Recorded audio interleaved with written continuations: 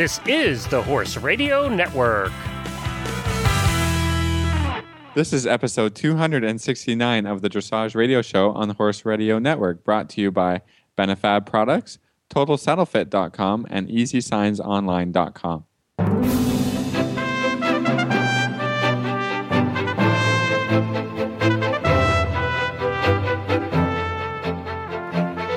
This is Reese Koffler-Stanfield from Georgetown, Kentucky. And this is Philip Parks from Fergus, Ontario, and you're listening to the Dressage Radio Show with an extra bonus, Glenn, our producer. Hey, guys, guess what? I have news for you. I have exciting news. Oh, what do you got? Tell us you're exciting. We're ready. It's actually, I get to cross something off my bucket list. It's actually officially been on my bucket list. Everybody knows that my favorite horse is a Percheron. I've owned a couple big black Percherons in my life that weigh, well, the last one was 18 and a half hands and weighed a little over a ton. Whoa. And we loved him to death. He was a great boy. Jennifer used to give dressage lessons on him to 5-year-old kids. Oh. And it looked like a little flea sitting up there, and their legs wouldn't even go around the side of the saddle. Wow. But he was so quiet. He's like the quietest horse we had. We actually took him to the dressage competition, and besides him stopping to look at himself in the mirror, which he apparently really liked the looks of himself, he won like blue ribbons in all the walk trot classes. And I don't know if it's the judge just gave it to him because he figured if that horse can pick up its feet and do anything, I'm thrilled. But he came home with all these blue ribbons, and you should have seen the other competitors when this one-ton horse was beating him. He had the feet of his feet were pie plates. I mean, they were huge feet. But anyway, the World Percheron Congress people heard me saying that in a show with Dr. Wendy Ying of the Driving Radio Show, my co-host over there, and they invited us to come up. So we're heading up to the World Percheron Congress in October in Massachusetts at the Springfield at the Big E. How cool is that? Congratulations. 800 to 1,000 Percherons. Whoa. Yes, that's a lot of tonnage. Since I have a foot injury, I hope nobody gets stepped on. Yeah, I know. By the way, I have been stepped on by my Percheron, and it hurts. Oh. It really does hurt. hurt. It hurts. That might be an understatement. Yeah. Your foot is guaranteed to be black and blue after that. But the other cool thing is we're going to do a couple shows up there, but they also have invited Wendy and I to compete in the celebrity driving competition. Where we're going to drive Percheron pairs, and we have to do an obstacle course. So, why didn't they give you a 6 in hand? Exactly. That would have been Well, fun. you know what's funny about that, Philip, is I've driven singles and I've driven 4 in hands. I've never driven a pair. So this will be my first time. New for you. And apparently they want people that it's their first time because they want things knocked over for the audience's benefit. Yeah. And I said, I can take care of that. Glenn, I think you should cheat and practice a little before you go up. I'm going to go down and visit Wendy, and Wendy's going to have me drive a couple pairs. Yeah, I'm going to cheat a little bit. Oh, there you go. You are going to cheat. I am going to cheat I'm saying. a little bit. But we are sponsoring, the Driving Radio Show is sponsoring the award for the worst celebrity driver who knocks over the most stuff. You can't win. And I found a trophy, actually, that has a horse's butt on it. Horse's butt. It's just the horse's I've seen butt. that trophy before. So we're going to give that one out. You've won it before, Philip? Yeah. I'll say I've had it before. I'm not talking anymore. It's a radio show. You have to. Oh, okay. So anyway, I just had to share cool. because it's so it's just on my bucket list, something I want to do. Well, that is awesome. luck. Congratulations. And we have can't wait fun. to see pictures and hear. We actually hope somebody videos it. Oh, I'm sure there'll be a video. That's what I'm saying. We just I want to see feel a video. Wendy actually can drive. She was shortlisted for the WEG team for 2010, so she knows how to drive 4s and pairs. Not me. It's good. I'm glad she's on your team. Give her the reins, Glenn. Yes, exactly. That's what I'm just going to say.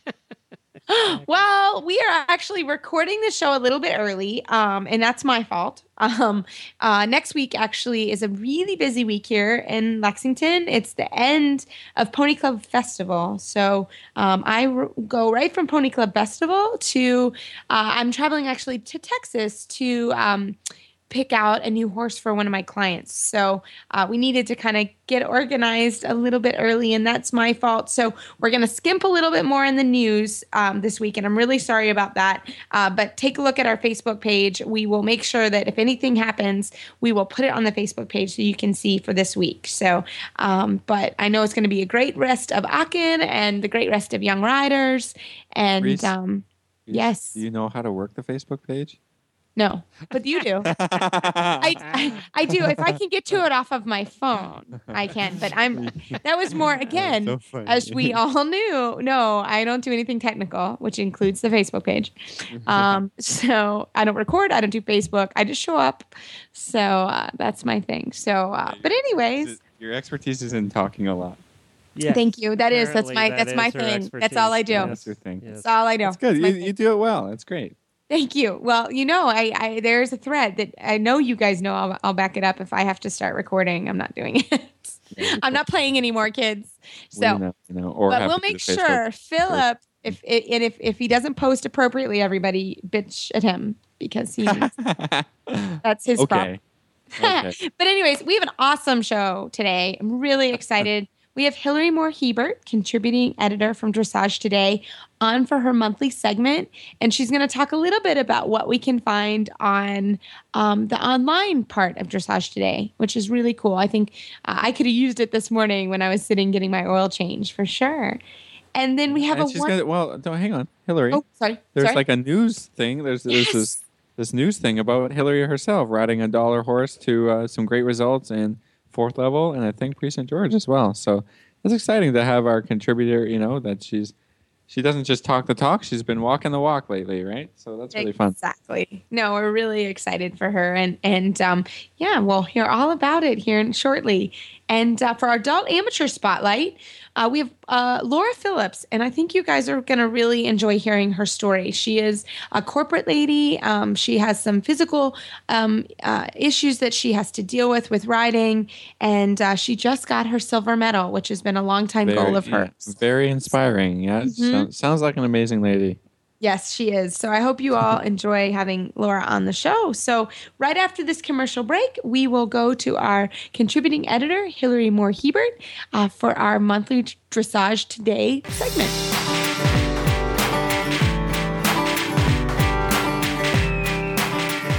Are you tired of treating your horse for soreness? Well, then be proactive. Benefab offers you and your horse a natural remedy to joint and muscle stiffness, inflammation, and circulatory deficiencies. Benefab offers a variety of innovative products, like saddle pads and polo wraps and quarter sheets for your horse, and socks and blankets for you. Simply ride in it or wear it, and feel the difference Benefab's ceramic-infused products make.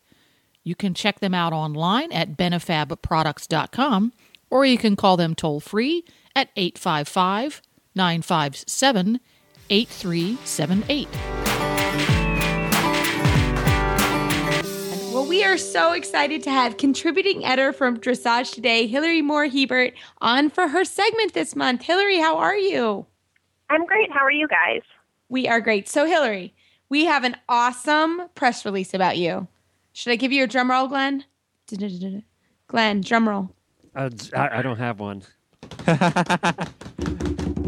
There we go. Okay, Glenn. That actually sounds like an actual drum. That was pretty good. Yeah, it was there pretty we good. go. All right. Am I supposed to do something? No, you've got the press release. You've got the press release, Glenn. Okay. Oh my God! I didn't realize you actually wanted me to do something. I was. Come on. That was All what right. the drum roll was Let's for. do the drum roll again. Okay. Hillary, I get 1,000 press releases a day, and I was so excited to get one I actually wanted to read, and it was about you. Oh, you did? Yes, it says Hillary Moore Hebert. By the way, great last name. Rides a dollar horse at the fourth level. So first of all, how'd you come across a dollar horse? So who'd you steal that from? And then took it all the way to the fourth level. With a good score. So- You got to add with a good score. Yeah, with with a great good score. scores. With a great score. Great, Yeah. great scores. Yeah. So here's the even more exciting news is actually I just got back from Dressage in Lexington, and I took him in the Pre-St. George Challenge. So Ooh. he's now doing Pre-St. George. Even better. And yes, and he is $1, but I didn't buy him. My trainer, Yana Dyer, did, and she is absolutely awesome. But she got him because, he was not necessarily, on the right track. I'm not entirely sure of the whole story, but when she got him, he just needed a lot of training. He needed to build trust with a rider. And so she said, here's this horse and here's an opportunity to kind of work through some things. And she has definitely been responsible for, creating his program. And I have had the wonderful opportunity to ride him. And we went out, I guess at the end of May, thinking, okay, let's just take him and do a third level test at Dressage at the Meadow and see how it goes. And, we'll do a fourth level 1 test. And he won. And then we went to another show and he did fourth level and he got a 70%, and he was high score in huge classes. He was high score for the whole weekend for fourth level. And so I'm really excited. I should knock on wood 1,000 times, but, I think the scores are good enough that the plan is to take him to Devon. And so he's gone out 4 times this season, and we have 7 first place ribbons and 7 second place ribbons and 2 high scores. So It just goes to show that you do not need $1 million to do well. So I've been really proud of him, and it's been fantastic. He lives up to his name, guys. Why not? Why not? I love it. Oh, Yeah. excellent. So, Hillary, tell us about Why Not. So he is a 2005. It's funny. He has a later birthday, so he's turning 9, and he's a Hanoverian that is obviously from the W line, and he's an absolute sweetheart. But he lives in a field with a run-in shed. He's very low maintenance, doesn't get any, joint supplements or anything, and he just does his thing, and is very fun to ride. Is a little bit, needed to have a confident rider the first couple of shows. If anyone was watching the test, I won't tell you what happened, but it was not as smooth as it goes now. But we took him into the Lexington grandstand in the indoor ring without really having time to school it, and he didn't bat an eyelash. So he's doing fantastically well. So I'm really proud of him. Wow, and we're really proud of you too. That's really huge to be able to do that. And you're absolutely right. You never know where that horse will come from. So congratulations. That's really amazing. Well, and I also want to give a shout out because since I have posted that, the number of people who have written to me that have said that they also have horses that they have gotten from, an auction, or they've practically adopted from somewhere. There's one person, Elizabeth, who she's in our area, and she also is doing Prix St. George. She's an amateur, and she got her horse for $500 and is, I think 1 score away from her silver medal. It just is really neat to see. And our company has a program called A Home for Every Horse that's on equine.com, where there's horses that are listed at rescues that are available. And there's actually quite a few that if I had any space in my barn, I would think about getting, because there's, some really nice horses that have training. And especially with the economy and the cost of horse keeping and everything, people just end up with horses that they can't afford anymore that have lots of potential. And it's amazing to see what you can get for, $1, $500, or $1,000. And I just really like those stories because you can find them out there. It's so true. You can. It's awesome. But again, like I always tell people, it's not the cost of the horse, it's the upkeep, right? Vet bills and monthly, Yeah. That's what costs the money. I mean, so it's great if you can go out and not spend a lot of money and get a great horse. I think that's fantastic. Mm-hmm. And then spend thousands of dollars on the show entries. Yeah. That's right. There we That's the other go. cost. Well, that's a great story about Hillary. Fantastic. Now you can give us a little update from the magazine. Yes. So I decided it would be really fun to go through some of the stuff in terms of the things that we have on dressagetoday.com, because there's tons and tons of content that is there, with the site having just recently been renovated and updated, whatever the technical term is for it. And I wanted to share them with you. And the first one is by Jeremy Beal. It's Ask the Experts on Putting Your Horse Onto the Bit.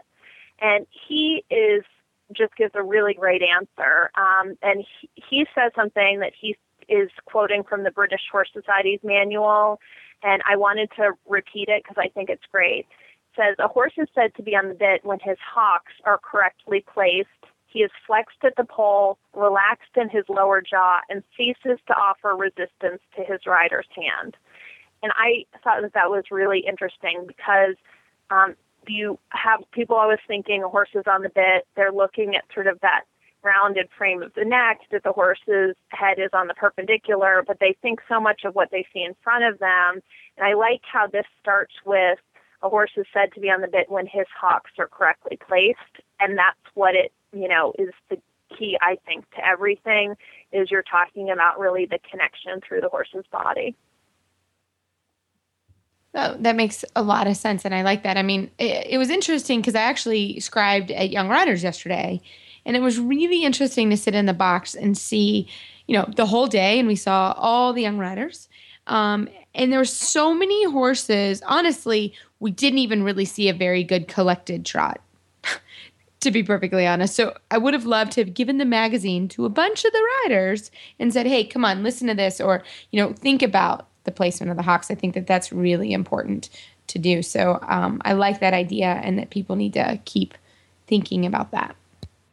Yeah, and something that you said, Hillary, it's not, everybody gets focused on the neck and the head placement, but it's, the entire body of the horse is important. The hocks as well, but the back and the relaxation. I mean, there's so many pieces that need to come together for the horse to be correctly, on the bit, as they say. We'll put it in quotations here, but it starts from the hocks and the energy from the hocks, and don't focus on the head and neck, because everybody can ride and draw reins, right? And put the head down. That's not a problem. But it's the really tough part is getting the submission, the relaxation, and energy through the entire horse, from back to front and back again, right? So it's a great point and a great discussion.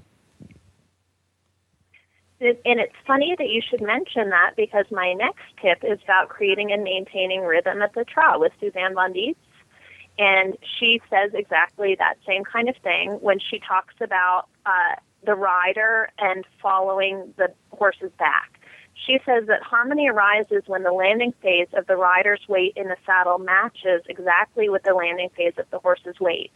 If the impact of the rider's weight occurs only a fraction of a second later than the horse's, he will receive a downward push at the very moment when he has begun to rise in his body to take the next step, and this will make every trot flat. Wow. She has really cool things to say. We saw her at the Global Forum, and it's kidding. really Just different amazing. ways to think and look at things. Yeah. I love her tips, and all the stuff I've tried to read. I haven't gotten her book yet, but she was inspiring with her discussion at that forum, really, because it's just another great perspective.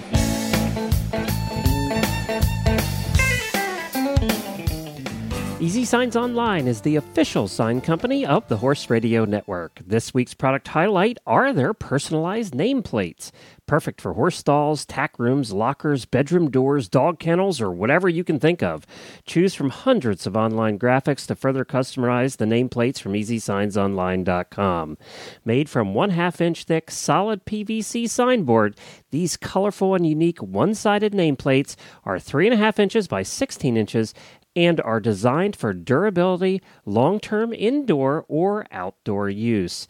They are only $39.95 each, and remember, free shipping on most orders over $100. Visit them at EasySignsOnline.com.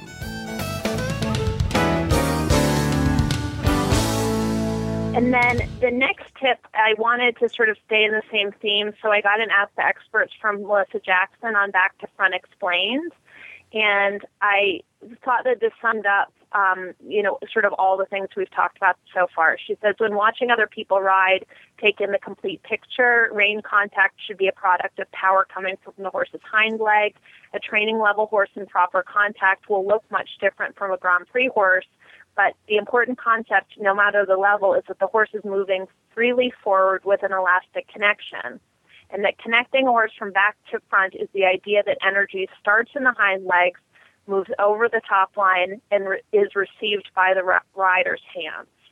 So I thought that was just a really nice way to sum that up. And I think it's a neat thing that in terms of having sort of these online tips all together is you can kind of read on one subject but get this comprehensive covering of all the topics and, see how everybody says it, because I think it helps cover a lot of things, and saying it in different ways. Yeah, no, I think that's great. And Hillary, remind us, a lot of these tips are coming off the internet site, right? Can you tell us a little bit about that? Yeah, so if you guys go, I had talked about this a while ago, and I just want to remind everybody that if you go to the website dressagetoday.com, there's something called Learn by Levels, and you do it at the top, and if you look, it will say introductory level training and so on until FEI. If you pick your level, so say I am at a 3rd level rider and I click it, and I'm actually doing that right now just to give an example of what actually comes up. You have this back to front explained, like I just said, because it's something that's important at every level. But you also have things like how to correct a lateral walk and things that would be relevant to your level. So say you're a training level rider, it's not going to give you a bunch of things that are covered in the, how to do the piaffe passage transition. So it's only going to be things that are going to really cover what it is that's important to you. Oh, I love that. And I thought about it this morning and I ended up doing something else. But when had to get an oil change. So I had to sit there for an hour. That would have been perfect for me to sit down and read through some of those. I really love that option. And we all have times when you're sitting in a carpool or you're sitting at the doctor's office and you need something to read. So that would be perfect to pull out. I love that idea. Well, and I think the important thing is, and it goes back to what Melissa said in the Ask the Experts, is there's different training at different levels. And how she says, that you're going to think of back to front the same, but it's a different frame that you're looking at if you're at training level versus Grand Prix. I think it's really important when you're reading an article or getting tips from something like a clinic that you're auditing, is I think it's important to understand the level that is being covered. And here would be an example that I think is very relevant. I had one of my students' grandkids come to visit this morning, and she was doing a riding lesson. And it was very funny to me because my student is learning how to have, if the horse falls in, she uses her inside leg to push the horse out. And her daughter is riding and the horse falls in, and I say to her, take your outside rein and, open it a little bit towards the outside and pull. But this girl, is just learning to do the walk. So we're talking about, fundamental, let's just get back to the track. And my student said to me, why is it that you're having her steer with her reins when you just told me not to steer with my reins? And I thought it was a really interesting learning experience for everybody to make sure that you're clear with people, because there's so much in riding that you have to kind of do stuff that maybe down the road isn't going to always be right. For example, steering with the reins, or you have someone who's just learning to ride, you stop by, squeezing with the reins. You say to somebody 5 years later as they're riding around and they say to you, well, why is it that I don't need to pull with the reins to stop? Now you're having me do it with my feet. They have to understand that now they have body control enough that you can ask for that. And that's not something a beginner can do. But I always find it sort of interesting because I get that question a lot of, why is it that for years you've been having me do X, Y, or Z, and now we're doing this and it's different? And they need to understand because they're kind of moving to the next level. I think that's an awesome point. I also had an experience today. I have a rider that we have the opportunity. We have a new schoolmaster, and he's a pre-St. George machine. But, we're just learning how to do flying changes, and we're just learning, shoulder in and half passes and all this stuff. And it was funny because her friend was next to me and said, oh, she should be doing this and she should be doing that. And I said to her, all in due time. Right now, I need her to, I have a very clear vision on what I'm trying to teach her right now. And I think that that's really important as you go through to know sometimes, we teach, instructors have people from beginners to Grand Prix, and you kind of know the progression. Sometimes when you come in and you may say, oh, she needs to learn this. And it's like, wait a minute, it's not in the progression that I want to teach her. And that's a little bit what you're talking about, is you had a progression on what you were teaching the beginner rider toward a more advanced rider. And I think that that's important to know that. And I think it's important when you read any information that, like you said earlier, it's important to know the level that it's directed toward, because that's a big deal. Because I do have students that come in and they say, oh, I should be doing this with my legs and I should be doing that. And they're far below that level of, they can comprehend it with their brain, but they're not quite there with their body. So we do talk about that. So I think that was a really interesting way to think about it. So that was a good way to do it. Yeah, I mean, that applies to riders as we teach them, and horses too, right? You can't ride a 4-year-old like a Grand Prix horse. It's very important that the horses learn the progression. When you've gone through the levels as a rider and as an instructor, you have an idea of where you want to go, but you can't just go there, with a snap of your fingers.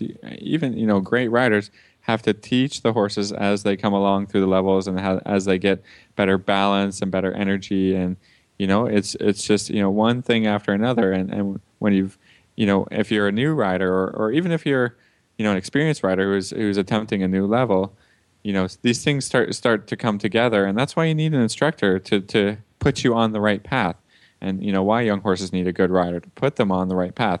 Not necessarily teach them PF massage at 4 or 5 years old, but to get the components that will be necessary when they are ready for that. Riders and horses. You guys were just talking mainly about riders, but it comes together in the same way. It's educating riders and horses towards the highest levels of competition, and there's a way to do that, and the way to explain certain things very simply and to focus on the right thing at the right time, right? So again, all this information that we talk about that is in the magazine, is on the websites, it's all within a context of for this horse and this rider at this particular time, this is an important point to learn and something to focus on at this time. And then later on, as an instructor that teaches, certain people in like monthly intervals in clinics and types of things, you just say, and then you come back and the person fixes a problem or the horse gets fixed in a certain way. And then you say, okay, that goes out the window. Now we need to focus on something else. And the inside leg is a very important example of this, because when we teach young horses to balance, we do. I especially do a lot of leg yielding and pushing them towards the outside rein. And once they got that, it now becomes a problem of drifting through the outside rein. And all of a sudden, you have to, as you're working from first level to second level, now you have to kind of close your outside rein and ride the horse from the outside back to the inside a little bit. And then, people say, and just like you said, Hillary, like, oh, I've been using my inside leg. I've been doing lots of leg yield. This is great. And I say, okay, it's done now. Right, the horse is to the outside rein. It is good. So just trying to give a little bit of example of that, whether it's just a horse, a horse that you're schooling, or whether it's a horse and rider that you're schooling. Not everything is not all the information is great, because it needs a little bit of context about how high the horse is trained and how much the rider knows and stuff like this. So I think that's a great discussion topic, and the more people bring that up, and the more useful the information is that we throw at people. So it's a great point. And I think, that feeds into my last training tip is Shauna Harding did an article talking about riding for a 6 before you aim for a 10. And I think that what you just said exactly feeds into that idea of, make sure that you have the basics down before you start going crazy with trying to do all this advanced stuff. But again, understanding where you are in the grand scheme of things. So just like you said with training the horse, knowing when it's time to move on, it's sort of in the same respect of saying you need to first know that you have it, and then you can start to say, where do we go from there? So I thought that was a really interesting thing that she said. And Michael Barazone, same thing. We did an interview with him, and he talked about the same kinds of things of, ride consistency first, and then when you know that you have it, then you can go ahead and move on to, trying to get more. So I like that idea, and how that can apply to what you just said in terms of just training in general. Well, and I love that tip, the idea of riding for a 6, because we talked about that yesterday as I was scribing, and a 70% is all sevens, and a 7 is fairly good. So just keep that in mind, as you're going through your test and or riding. And, again, if you have a chance to scribe ever, it's a really good opportunity, because after watching, I don't know how many St. George's we did yesterday, but a lot at the Young Riders, it was the little things. I don't think we gave above an 8. I think we gave 1 8 on the center line all day yesterday, and very few 7s to canter in and halt. It was tough. Nobody did it, and nail it, right? You nail consistency. it. Yeah. Come in and nail it. don't miss points on a circle in the St. George. I can't tell you how many kids did a great shoulder in. They did a great half pass, but they did a horrible circle in the St. George. So I think it's along those same lines of... Reese, it's hard. It is hard, Philip. It is. I will give you that. It is hard. Okay. But I think it is something to keep an eye, think about and do think about. Sometimes riding for the 7 is great, but don't forget that there are other things along the movements that, like the circle or like the center line, that will help you not, that will affect your score as much as the half pass or the shoulder in. So just another little tidbit from yesterday for sure. So. Well, Hillary, as always, we thank you so very much for coming on the show this week. And we have our fingers crossed for Devin and all the fun things that you have with your horse coming forward. I love it. So how can our listeners find you online? You guys can find all of the articles we talked about and many more on dressagetoday.com. And oftentimes we highlight ones on our Facebook page, which right now we have a great one with Shannon Duick. It's a 2-part on doing the working pirouettes, which I will admit, talking about my $1 horse, I went and revisited before we did our 4th level test, and it helped a lot. So go ahead and look at Facebook and then also Twitter to follow things as we have everything with Aachen and going into the WEG later in the year. We will have a lot of things like scores and results and fun stuff like that.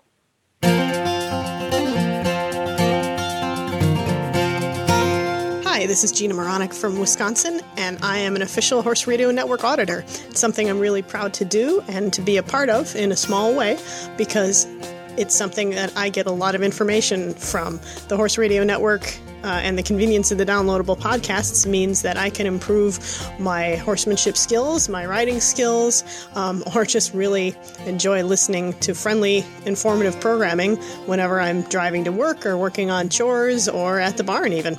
So I hope you find it as enjoyable as I do. If you do, go to horseradionetwork.com and click on the banner to become a Horse Radio Network auditor. For as little as $1 a month, you can be involved in this great thing too and keep it going. Thanks.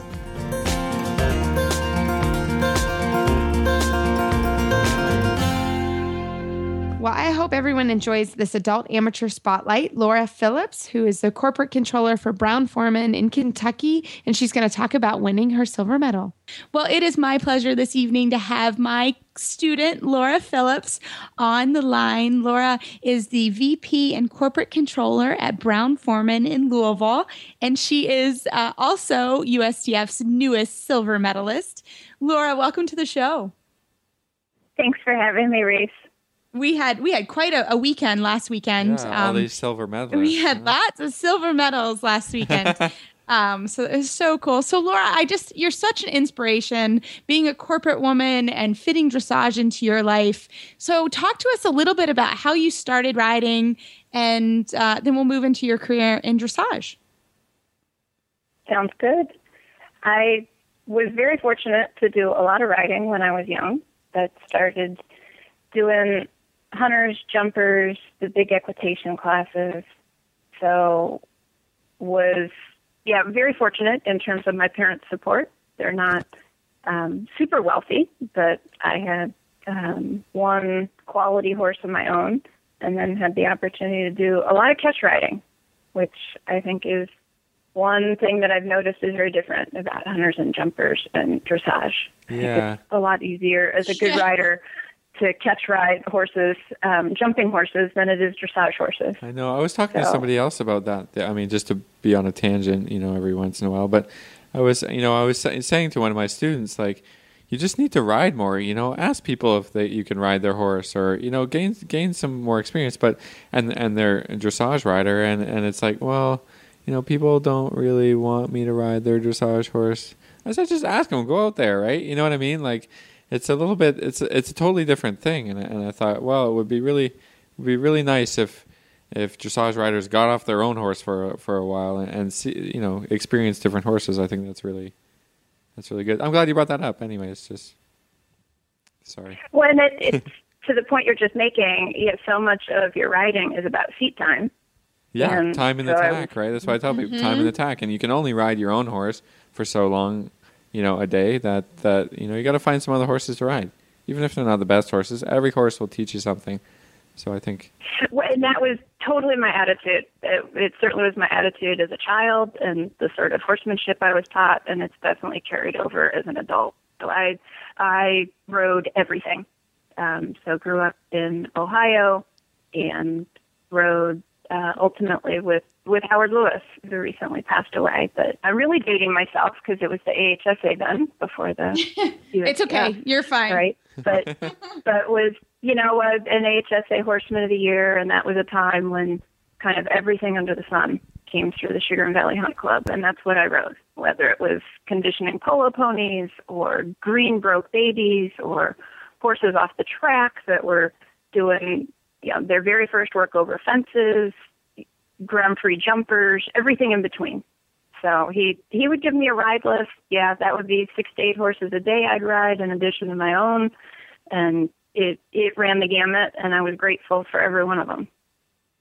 So Laura, how did you switch to dressage? Well, my parents were really clear that, so they, for the means that they had, funded a riding education that, I'm really grateful for and has served me well. They were very clear, though, that my horse was going to get sold before I went to college, and that my undergraduate education was the last thing they were going to pay for. And they had a very firm belief that, I'm responsible for my own happiness, and I needed to find my own way in life, whatever that was going to be, except they would not allow me to try to ride professionally. As I found my own happiness in life, that I better find something to do that was practical, because if I wanted to ride, I needed to do it as an amateur and on my own nickel, because, kind of a no fool, and the last thing they were going to pay for was my undergraduate education, which again is fantastic, right? Very fortunate to have had that kind of support. But took them at their word. Yeah. So from age 18 to 30, was just doing catch riding, because, through college, that suited me, but then certainly as a young professional. And what was a practical career became accounting and finance. So started working in public accounting. And from, graduating undergraduate to age 30, I just couldn't justify having my own horse, because I could only ride Saturday and Sunday. And at that point, again, mostly still in the hunter-jumper world, could find wonderful horses that, I could catch ride. And as I think, again, it's probably the finance background, right? Like the amortized cost of what does it cost to support my own horse in full training and board and the whole 9 yards, and now amortize that over the 6 to 8 times I might be able to ride in a month. And the cost per ride was like, holy cow, I just can't do that yet. And I certainly missed, though. Reese knows a little bit of a, type A personality, like having things under my control. So certainly one of the things that you don't have when you're catch riding other folks' fine horses is the ability to control much of their management. So, all the horses I was riding were very well cared for, right? But some of them just managed differently than I would have if they were my own horse and under my control. So really looked forward to the day when ultimately I was going to want my own horse. And always as an amateur kind of balancing, with what's objective and what makes objective financial in other sense, and what's just a purely emotional decision. And it was somehow I found my way to moved around for work, and at this point was living in New York, and still, mostly, moving around in the hunter jumper world, and found my way to being a demo rider at a Linda Tellington Jones clinic, and ran into a dressage rider there, that was really how I got hooked into dressage. She was having health problems, did not know at the time that she'd ultimately be diagnosed with MS, and just wasn't strong enough, healthy enough to ride her own horses, and had several horses at home, including 2 Grand Prix horses that she had in training with Ann Grivens. So super fortunate there that my first exposure to dressage was, as you can imagine, on really, really nice horses. Wow, you kind of lucked into it there. Yeah. Oh, I mean, moon and stars aligned, right? I mean, definitely a charmed path in that regard. And so her Grand Prix horses were older and retired and not very fit, but still way more than I knew how to handle, right? Incredibly humbling in terms of how do you sit on that horse and get that horse, kind of horse on the bit. Very different than the hunters and jumpers I've been riding. But on one of those early rides, did what she assured me was not even an extended trot, a medium trot on one of the retired Grand Prix horses. And that was like the coolest thing I'd ever felt in my entire life. So that was a very easy sell. Hooked right from there. That moment on. Hooked right there. And suited me professionally because it also fit nice with a risk management decision for me, where it's, horses are horses. It's inherently high risk activity no matter what you're doing. Stuff happens. Stuff tends to happen more often, though, when you're jumping at a high level. Yes. And so that, in terms of being an amateur and supporting myself and riding as a hobby, that it just came to me at the right stage in my life, where I think, well, right? just more patience for dressage. It was something I was very easy for me to get very passionate about and very excited about, and I thought fit really well in terms of what the kind of riding I wanted to do. That's awesome. But I did subsequently find out then that it was not as easy to ride other people's dressage horses. No, and then particularly, fairly early on had set my sights on, well, I ultimately want an FEI horse, and I want to be able to ride FEI. And at that point, that goal was a little more ambiguous for me. What did that mean?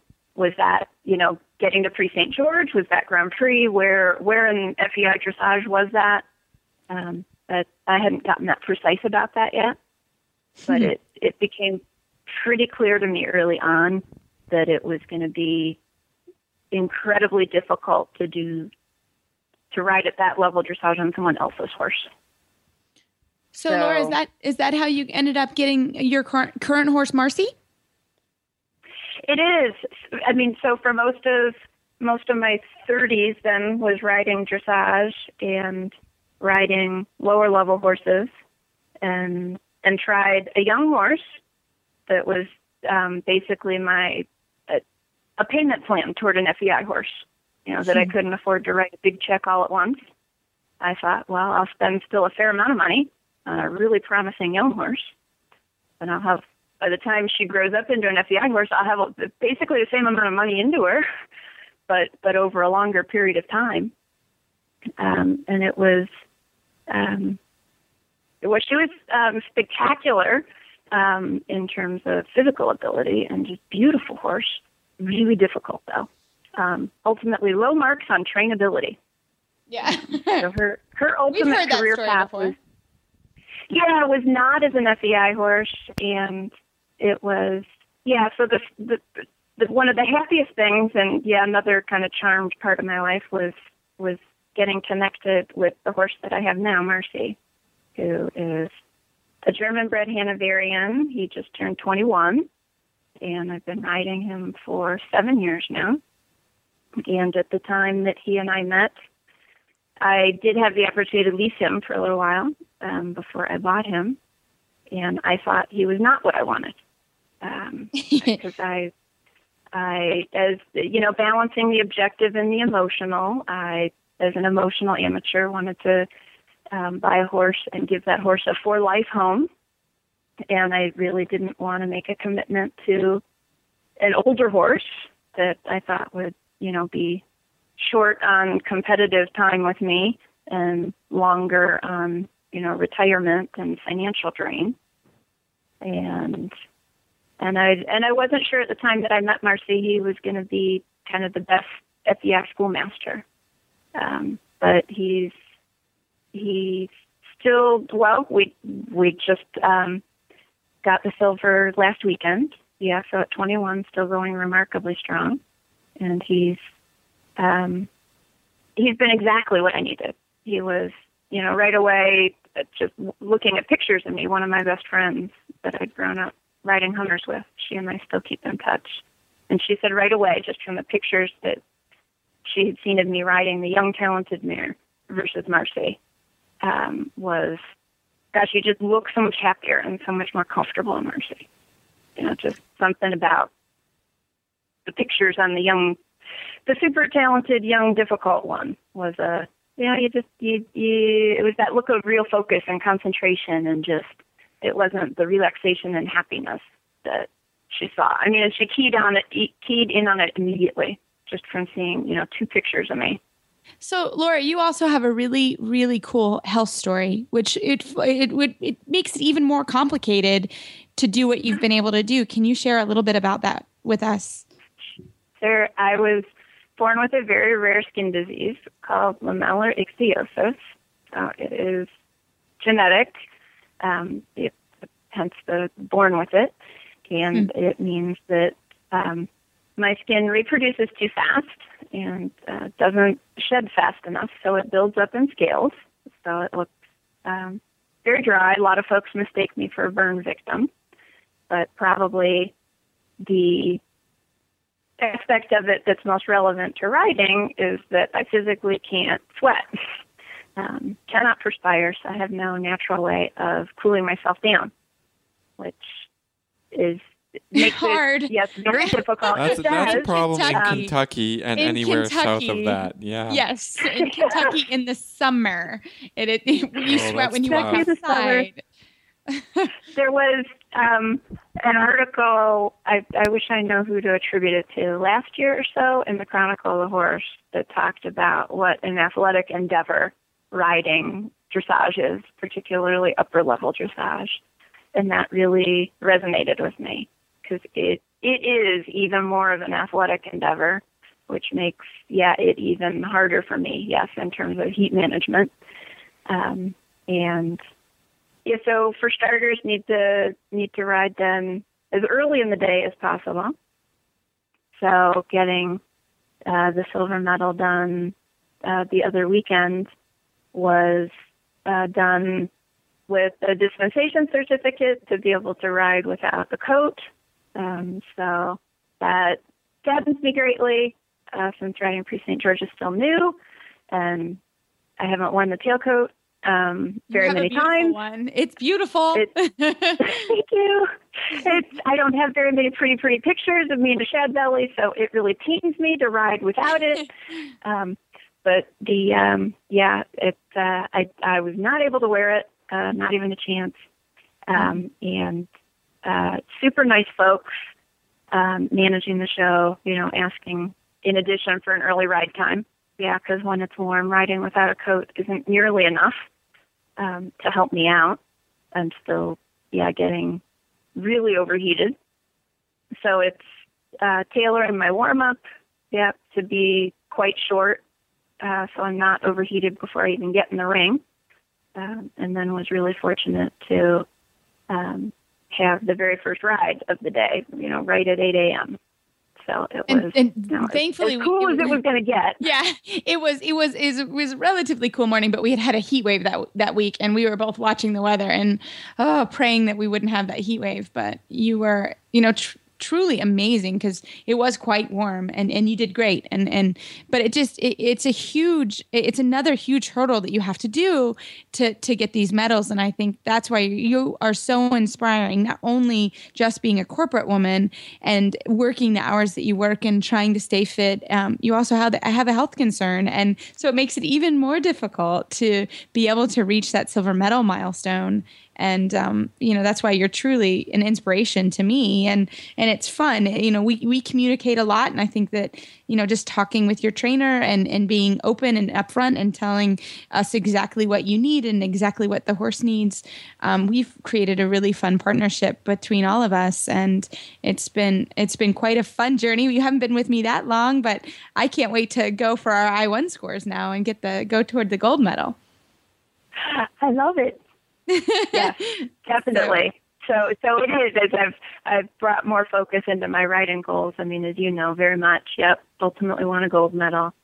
Know that I will need to finish that on another horse, but that's well, Marcy's still going strong. The I-1 I think is doable, but he's going strong, and he has also really risen to the occasion, and we've had a wonderful time with him as well. So, Laura, thank you so much for your time this evening. You even have people over at your house. I don't know how you do everything, but thank you so much for your time tonight, and you truly are an inspiration, and just showing everybody that it is possible to kind of have it all and do everything and still have your horses and be successful. So congratulations. And we'll have you on again when you get your gold medal.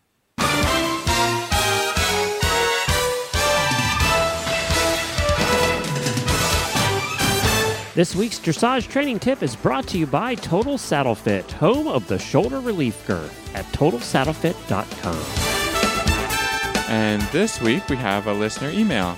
Awesome, eh?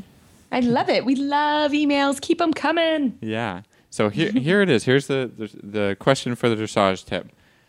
I am a Western trail rider, but I love listening to your show for the entertainment and then the training tips that carry over. I would like to hear what dressage exercises that each of you would feel would be beneficial to a trail horse and rider. This is a good one. Yeah, I think this is a great one. And I think this is even something that can apply to when you take your horse out. And, it's like kind of a hacking question, right? Yeah, we always talk about what are some things you're doing outside, right? So, even starting from opening a gate. So I had a young horse out in the field today, and Ashley was riding him. And they worked on opening a gate for, I think they were out there about 20 minutes. Took a while, he didn't want to move off the right leg, there was no leg yielding. There was no movement. Halt and get the gate and come standing. Around. So I think even just the basic idea of opening a gate, I think is super important. I think it's important anyways. I think horses should be able to open a gate. So all our horses learn how to do that. And I think from a trail riding perspective, that's also very important. And, you need your horse to move off your leg to go forward. And you also need them to move off your leg to go sideways. So I think any kind of leg yielding exercise, and it doesn't even have to be you turn down the center line and at D, you leg yield toward E. You don't have to do that. It's just the act of when you put your leg on and you want your horse to move away from it, that's what you do. And I think that's really important. So just even the basic idea of a leg yield, or if we do it if we're by a tree, which I know it sounds silly, but they have to move away so they don't run into the tree, right? So I think that's a very basic application. Simple. Yeah, that's simple. Very basic. But if you have a young horse that doesn't want to move away, then the tree will stop them and they will eventually move away from your leg. You know what I'm saying? Yeah, so I think it's rare that horses naturally, when you're first getting on, you're first teaching them, would move equally away from the left leg and the right leg.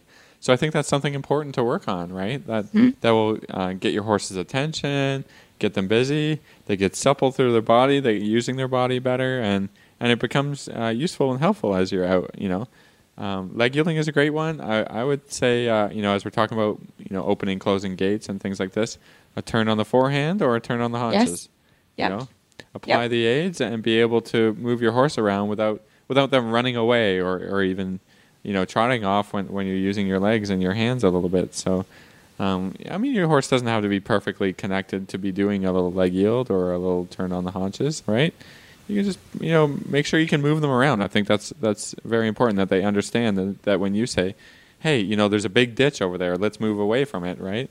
That they understand that a little bit. I think that's super helpful. And, exactly. And it helps the horses' bodies, right? So I think that's a good one. Yes. Yeah, I think it's a great question. And I think it applies, because when we're hacking, I still want the horses to be listening. It is a mental break, sure, or we're working on fitness, so that's why they're out. But they're still working, and they still need to listen to the aids, and they still, and then it's no fun to ride any horse. I don't care what discipline it is. If it's a show jumper, an event horse, or a trail riding horse, if you put your leg on, the response needs to be there. So I think that's really important. So yeah, no, I think that's a great question. We love we like you doing discipline questions, because I know Philip, like myself, I coach a lot of jumpers, and I coach a lot of event horses. So it's nice to be able to kind of think in different ways on how dressage affects those disciplines. So it's the same thing with trail riding and riding your horse outside. So thank you for the question. We love it, and I hope that helps. This tip was brought to you by Total Saddle Fit, the shoulder relief girth that Reese and Philip both love. And here's why. The saddle fit solution you have been waiting for is finally here. TotalSaddleFit.com is proud to introduce the Shoulder Relief Girth. This strategically shaped girth actually moves the girth line of your saddle back over 1 inch, thereby freeing your horse's shoulders from the saddle. Traditional girths pull saddles up against a horse's shoulders and often over the top of the shoulders. The shoulder relief girth's recessed ends allow for the billets to buckle into the girth farther back to give your horse unparalleled freedom of motion. We are so certain that your saddle will fit better and your horse will be more comfortable that for a limited time we are offering a 30-day, 110% money-back guarantee. If you are not totally satisfied with your shoulder relief girth, send it back for a full refund plus 10% of the purchase price. Don't wait. Order now for the best saddle fit solution available. At TotalSaddleFit.com. Visit TotalSaddleFit.com. Well, I hope you enjoyed our trainer tip of the week. And please, please, please, we love email and Facebook questions and shout outs. So send us some more questions. We love to answer them. And if Philip and I can't answer them, we will make sure we find an answer for you. So thanks for sending in the listener questions. We love it. And you can find our show notes and links to today's guest on our website, dressageradio.com. Like us on Facebook, just search Dressage Radio Show. Follow us on Twitter at Horse Radio. My website is maplecrestfarmky.com, and my email is reese@horseradionetwork.com. You can find me at philipparksequestrian.com, and my email is philip@horseradionetwork.com. I'd like to thank our sponsors for allowing us to put on a great show. And don't forget to check out all the other shows on the Horse Radio Network at horseradionetwork.com. Everybody, keep your heels down and your shoulders back, and we'll talk to you next week.